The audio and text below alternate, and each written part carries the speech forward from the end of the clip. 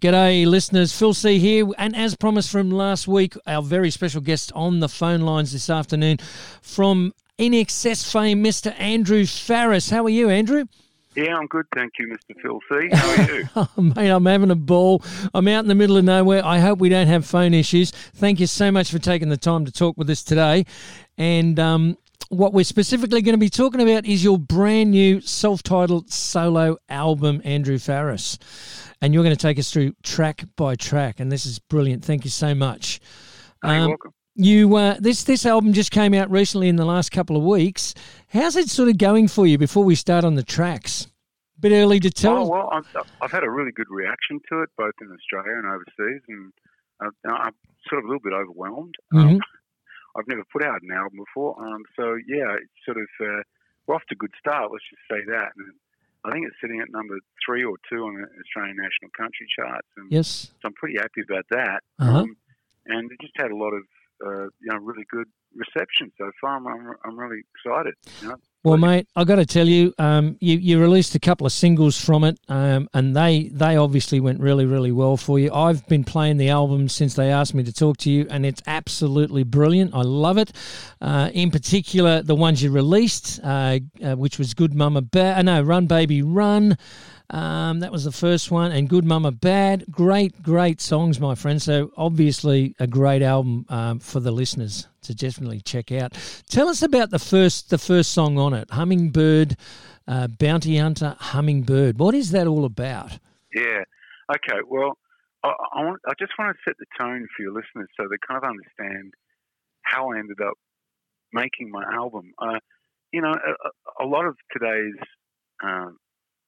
music and the way it gets, onto radio or on digital platforms and etc. It's become a little bit like the 1950s again, where you have single after single after single after single, Mm-hmm. and the idea of an album, or especially a vinyl album, is almost a quaint old school idea. Right. But when I've always been a songwriter, and my whole life, since I was a teenager, I've written songs, and I always will write songs as long as I'm able to. Yes.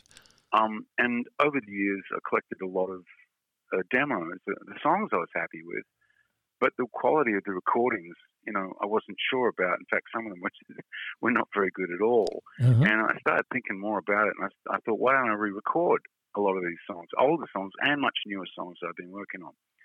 Well, that journey, both for me, I live in northwest New South Wales on a farm I've owned for quite a few years, and so I've got a studio here, and I started re-recording here, and also over in Nashville in Tennessee, because my wife's family is from another town, sort of relatively close to Nashville. Mm-hmm. And then we took, I was working re-recording some of my songs in Nashville, and my wife Marlena and I decided to take a horse riding trip down to the Mexican border, where Arizona meets New Mexico and Mexico. Yeah.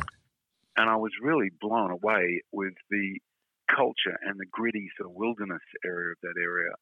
A bit like in some ways, a bit like Australia in that sort of remote sense. And I'd never known that a place like that, I didn't realize, I thought like kind of the Old West thing was a Hollywood film, in Yes. a sense. We've gotten used to the idea of that sort of thing is all in films and things. But it's, the wilderness area is very real down there, and the history with the Apache Indians, with the U.S. cavalry, with, of course, the Mexican people across the border. Then you had the Mexican army in the old days, in the 19th century. Then up the road you had Tombstone with the cowboys and the outlaws. Yes. And then you had, the settlers in this. And where we rode horses for 6 hours a day, 6 days straight, with another cowboy, sort of old cowboy fella who sadly has passed away now. His name was Craig Lawson. And Craig and his wife Tam and myself and my wife Marley, we went riding all over this sort of national monument area, this wilderness area.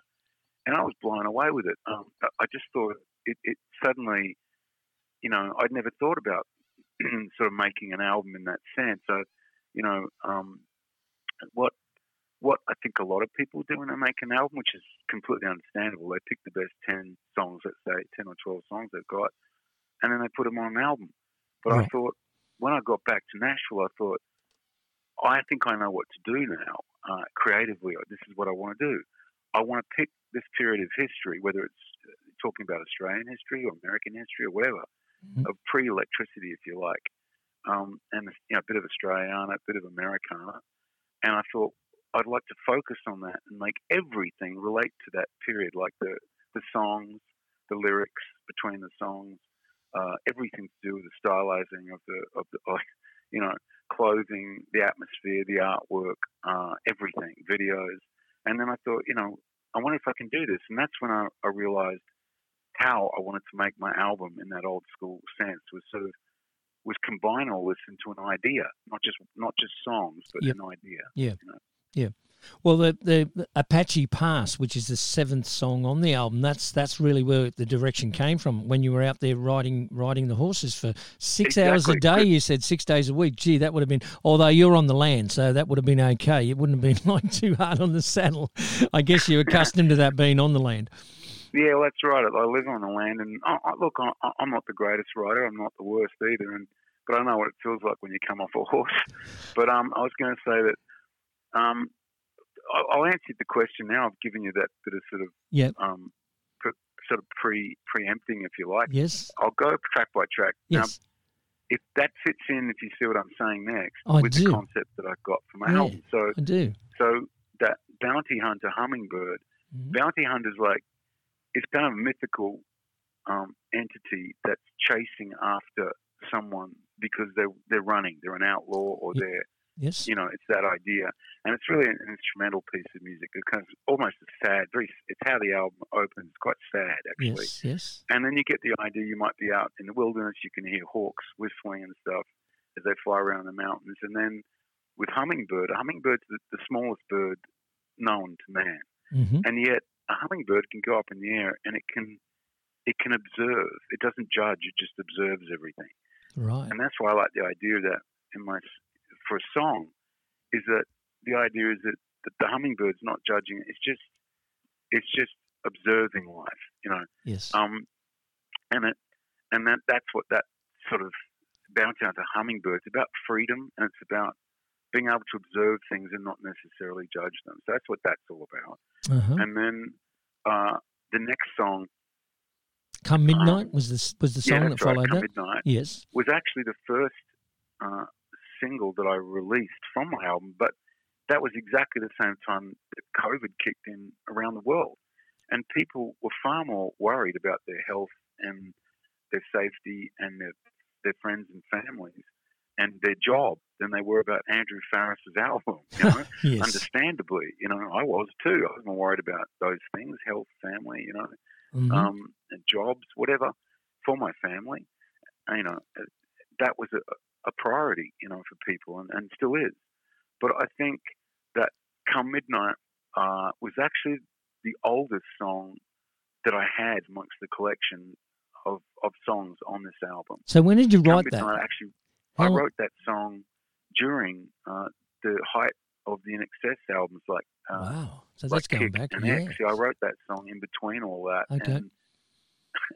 And I had it just sort of sitting there, and my wife Marlena put "Come Midnight" on her phone as a wake-up call, and literally it woke me up to realise that she likes the song. Right.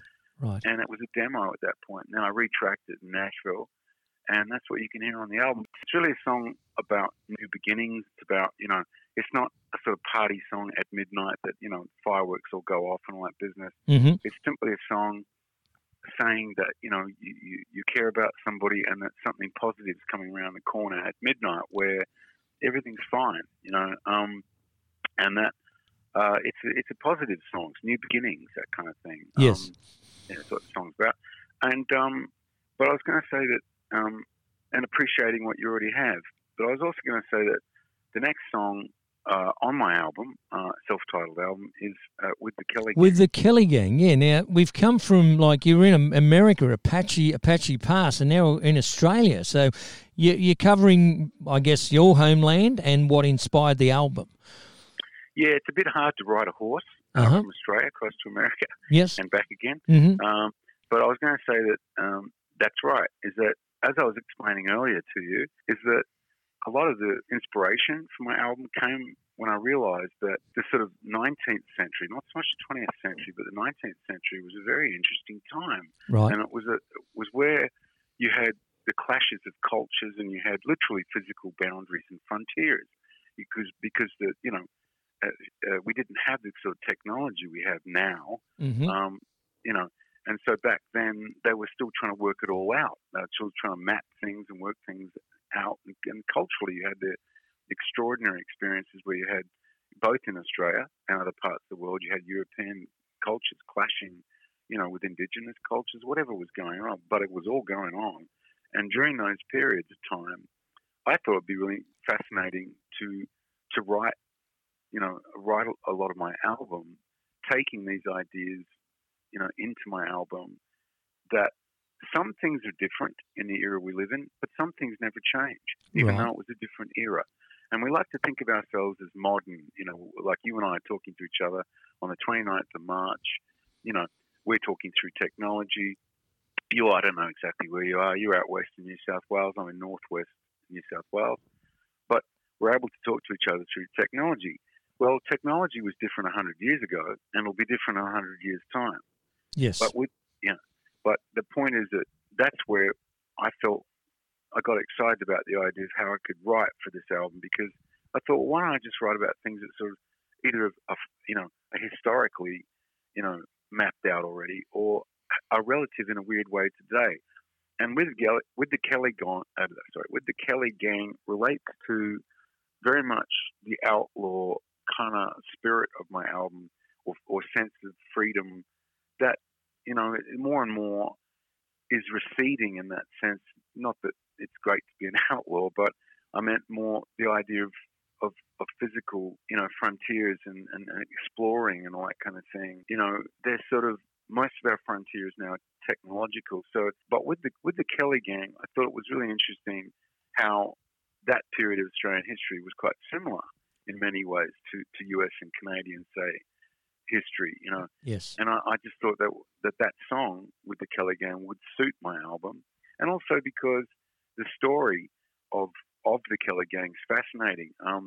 I didn't quite realise how deep it all got, really. At first, you just think it's a bloke with a steel helmet on being shot at by the police. Yes, yes. And it's a lot more to it than that. And I've read books about both sides of the Kelly story, Yes. including the constable side of it, the law side of it, Mm-hmm. and I've read the outlaw side of it. What I didn't know until the other day was that actually, I think it was Michael Scanlon, was one of the policemen, I think that's his name, who went up against the gang. Right. I didn't know until the other day he was actually Ned Kelly's cousin. Okay. No, I wasn't sure either, I must confess. He was his cousin. Right. Well, Mm-hmm. yeah, apparently, yeah. And so what I'm getting at is, I reckon the story is a lot more complicated than we first think it is. Yes. And was that a dispute about law? Or was it a dispute about family? Yes. Yes. Who knows what was really going on? Uh-huh.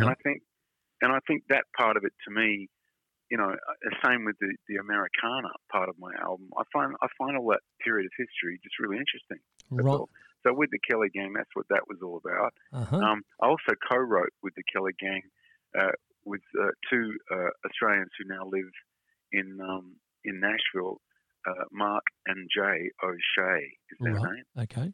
Names. Yes. And they're good friends of mine and great songwriters. Did you get any help from that. your brothers, like you've on this album? Any Sorry? ideas? Did you get any sort of help or ideas from your brothers on this album, or did they play? Our dad always had a saying, which is, no one gets through life without help from other people. Uh-huh. And I'm grateful for the help that other people give me. But in this particular situation, no, I worked outside of all of the people who I normally would have worked with in excess, not because I don't like them or don't get on with them. No. I simply wanted to explore new boundaries as a songwriter and as a musician. Creatively, I wanted to sort of, also it was important to me to have creative control of what I wanted to do, because I think if it, like committees, you run anything with a committee, and sometimes an idea can go south. Yes. Because the original idea gets lost. Of course. Whereas I didn't want to do that with my album. I very much wanted to stay focused on what my original concept was for my record. Okay. So what about the next one? Where do you sleep? Right. Okay. So Where Do You Sleep Tonight? I co-wrote that with Susie DiMarchi. Mm-hmm. I'm a huge fan of Susie's. I think she's an awesome songwriter, amazing performer and singer too. And her band, the Baby Animals, great band. Yes. But I was going to say, Susie and I wrote about 10 or 12 songs or something. I don't even know how many anymore. Some time ago now. And this was one of the songs that we wrote together. And I've always been a fan of the song. I like the lyric. It has a certain ambiguity, and again, it could relate very easily to the 19th century because people didn't have smartphones back then. No. So they didn't know where they were. They'd have to write letters or get on a horse and go find them. You know, yes, literally, physically. You know, yes, of course. And you weren't worrying about your smartphone dropping out west in New South Wales. You didn't have one. No, that's true. That's true. Yeah. And Where Do You Sleep Tonight? It's really, it could be, for example, interpreted as a song about, a soldier. You don't know where the person is, or you're worried about them, or you're concerned, and or it could be, a relationship, situation where you've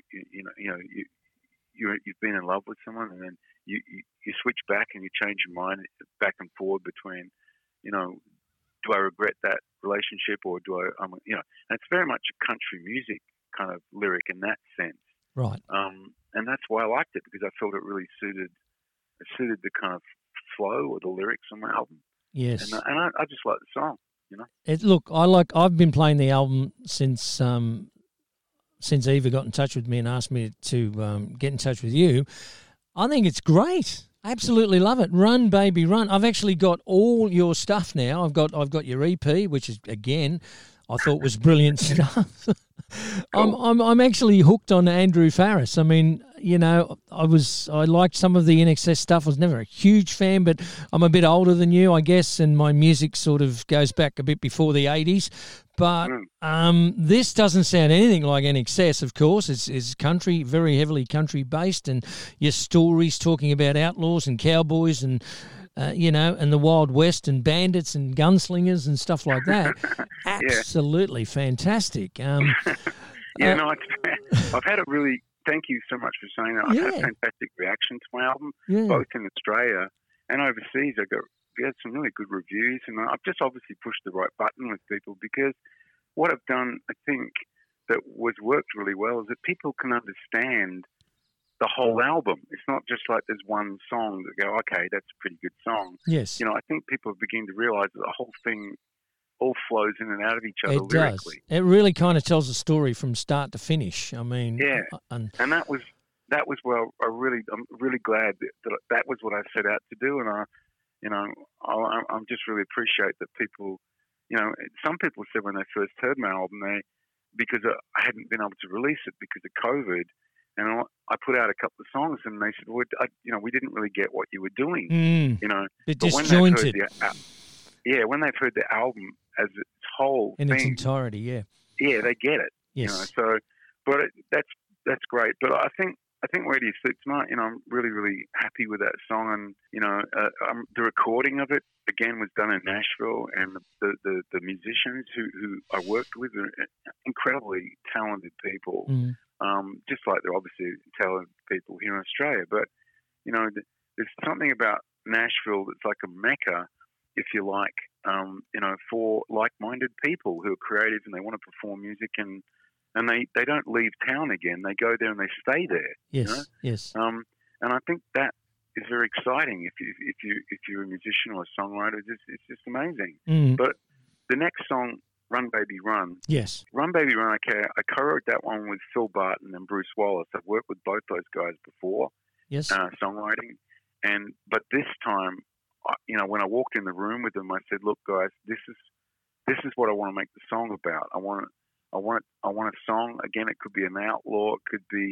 It could be just a song about freedom. I know, and it's not a cliche when I say that. I mean that. Yes. We're living in an era where more and more and more, anyone, any complete stranger can track your movements, and these people can do things, and that sense of frontier or being free is becoming, I think, more important to people now with technology. Yes. Is that, we weren't born into the world to behave ourselves with technology. No. No. No. I don't know whose idea that was, but certainly, all I know is you you don't arrive in the world holding a smartphone. No, you know? no, you don't. Yeah. But people sadly have come to live their entire lives around a smartphone, don't they? It's almost an addiction. They can't go anywhere without it. Your people are walking across the road with it and messaging and checking emails, and we need technology. I mean, without technology, we wouldn't be having this conversation. I'm sitting in a motor car in the middle of nowhere, really, alongside a river.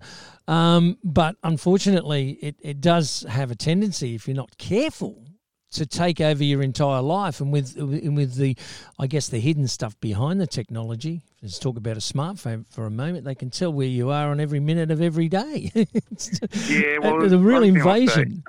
I'll say this, because I've got a sense of humour about it, as well. Yes. Is that you can't eat a smartphone. No, you can't. Right. Okay. Like in other words, you would have thought with all the advancements that we've had in the world that people still don't seem to understand that food and water is far more important than technology. Absolutely. That's one of the reasons I own a farm, is because I believe in that. Food is life. Of course it is. It is. And you don't sit down and have some vegetables and a sauce and a nice glass of orange juice and eat a smartphone. That's not the way it works. No, but how many people have got that smartphone sitting there for dessert because they can't wait to chomp the meal down so they can... they just put a bit of smarter sauce on it. That's right. But look, so that Run Baby Run is basically a song about kind of the idea that you should be able to run, baby, run. You shouldn't, like I said to Phil and Bruce, look, I really want to have a song that's about that uses these phrases, run, baby, run, and movers and shakers. And they really like the movers and shakers. Absolutely. That was the bit that got me. Because, that's one of the things that kicks in your life when you realize, outside of, if you're fortunate enough to have good parents and good family and good friends, they can help you. But at the end of the day, you got to move and shake it, baby. You got to do it on yourself. You got to get out there and do it. Of course. And if you can run, baby, run, then that's great, because you want to stay young as long as you can, and most people do. And and that idea of freedom is what the song's all about. It's just feeling emancipated. Fantastic. We're running out of time. We've got about 7 minutes to go, and we've got about. I'll try to make next bit brief. Okay. Only because I'd like to get through them, and I did have a hiccup. Mate, I'll do it. Now, the next song is My Cajun Girl. Yep. Okay. Now, I wrote that song because I'm a big fan of New Orleans, right? Yes. And in the old days too, and including these days, but in the old days, it was definitely an exciting place, as it was a fusion of not only country music, but you had, folk music, blues, Zydeco. You had all these different influences, jazz, running through New Orleans. And I think, Louisiana, New Orleans, just a really exotic place to me, and the history of it musically. Well, it's a fun town too, and even though that's had a lot of tragedies there with the hurricanes and all that sort of thing, it still has an incredible kind of history to it. And I wanted to write a song that was about New Orleans, basically, and that Cajun kind of Cajun food, and that exotic sort of culture of that area just fascinates me and my wife too. We like going there. It's a good town. But the next song, you're right, was Apache Pass. That was where it all started for me. Yes. That was the first song that I purpose wrote for the album. Right. By the way, My Cajun Girl was the last song that I purpose wrote. Okay. Yes. I actually wrote that in the hotel and went back the next morning and then recorded it within 24 hours. I'd written it and we recorded it. Wow. And that what you're hearing on the album was the first take. There was only one take. Oh my God! I'm not making that up. Really? And it was played. There's no programming. It was played. Fantastic. Okay? Yep. So, you can tell people that. And then after My Cajun Girl, Apache Pass, that was the first song I wrote, because literally we rode our horses through Apache Pass in that wilderness area. Yes. And it's very gritty, a very gritty culture background. Very sad in many ways, Apache Pass. There's still bullets lying around on the ground. There's still, you can sense, and it's a wilderness area. There's nothing around you. There's not people running around everywhere. And down on the ground, you can see there's old pioneer cemeteries, like Geronimo's grandson is buried in there, and all this sort of stuff. Right. And it's all real. It's not a Disney experience. No. It's all very gritty and real. And the next song is Starlight. Well, I dedicate Starlight to my wife Marlena's stage 4 metastatic breast cancer experience, and she's a survivor, and she's gutsy with it, and I love her, so much. I just wanted to write a song that's purpose written, for her, about her, really, and a place we like to go to on the farm where we just sit together and we'll look at nature or whatever, and we enjoy our moments there together. That's what that song's about, Starlight. Son of a Gun? Next song, sorry? Son of a Gun, the next one? Yeah, Son of a Gun was the second last song that I wrote, Purpose wrote, for the album. And again, it's a song about an outlaw. It's about a song about a young fella.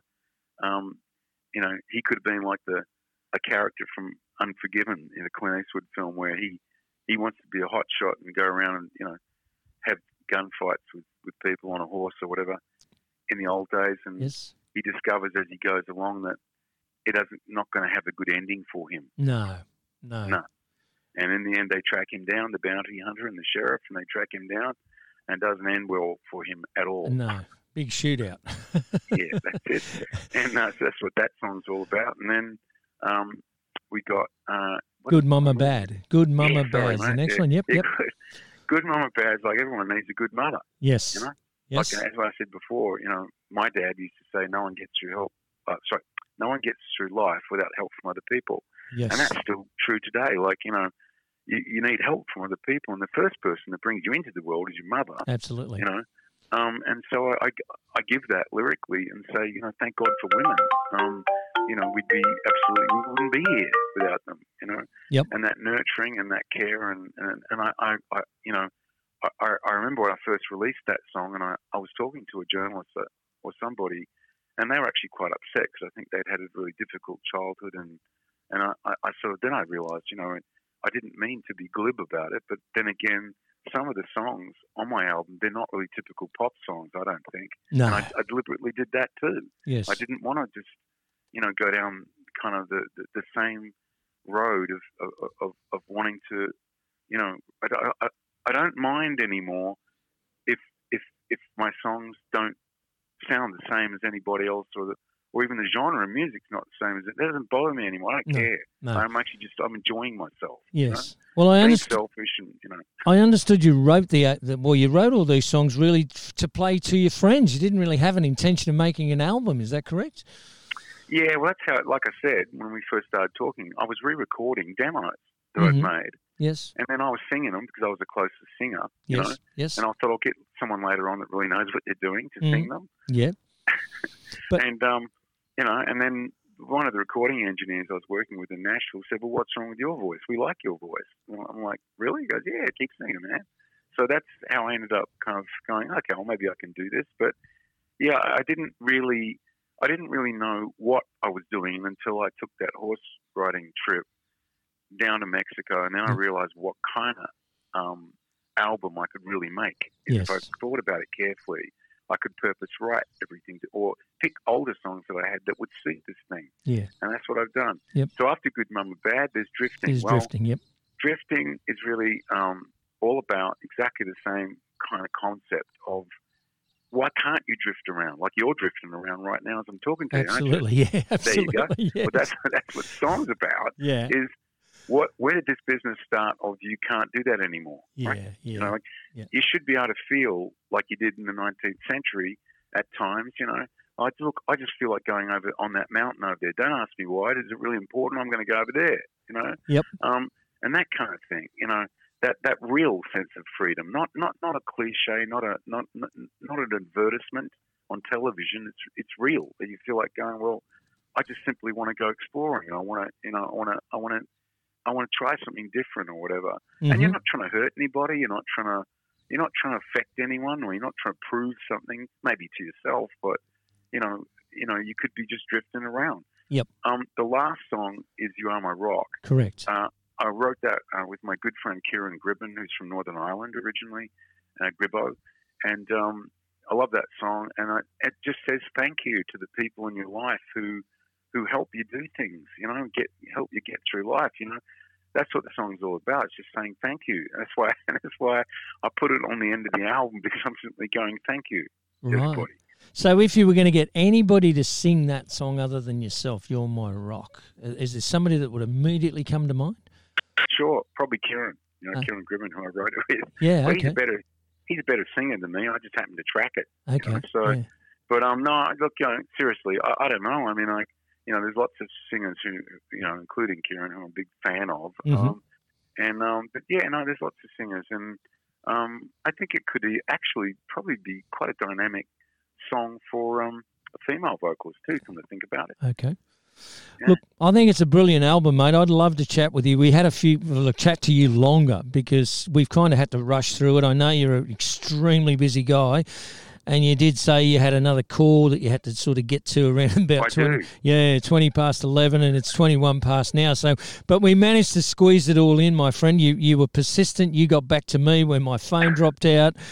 Man, I appreciate all your efforts, and I'm going to play this next week on my program. I'm going to play the entire album, take out those bloopers, of course, and mate, I hope this album goes gangbusting for you. I'm sure it will. Seriously, I've listened to it about 3 times, and first time I listened to it, I didn't quite get it. My partner Lynn, she said, I love it. And I thought, well, if she loves it, she's got great taste. I must have missed something. So I listened to it again, but I really listened to it the second time. You know what I mean? And the best thing of all, the smartest thing you're doing is listening to your wife. Just say yes. Yeah, well, that's it. See, happy wife, happy life. And I figure, look, she chose me, so she's got fantastic taste. There you go, mate. And, well, I'll get you to repeat a little phrase for me, okay? Yeah, sure, man. Keep your eyes fixed. Keep your eyes fixed. Where the trail meets the sky. Where the trail meets the sky. Keep your eyes fixed where the trail meets the sky. Mate, I'm going to quote that next week when we play this program. Thank you so much for taking the time. Andrew Farris, talking about his brand new debut solo album, self-titled, Andrew Farris. Thanks for the time, buddy, and stick around, listeners, because we're going to play this entire album track to track.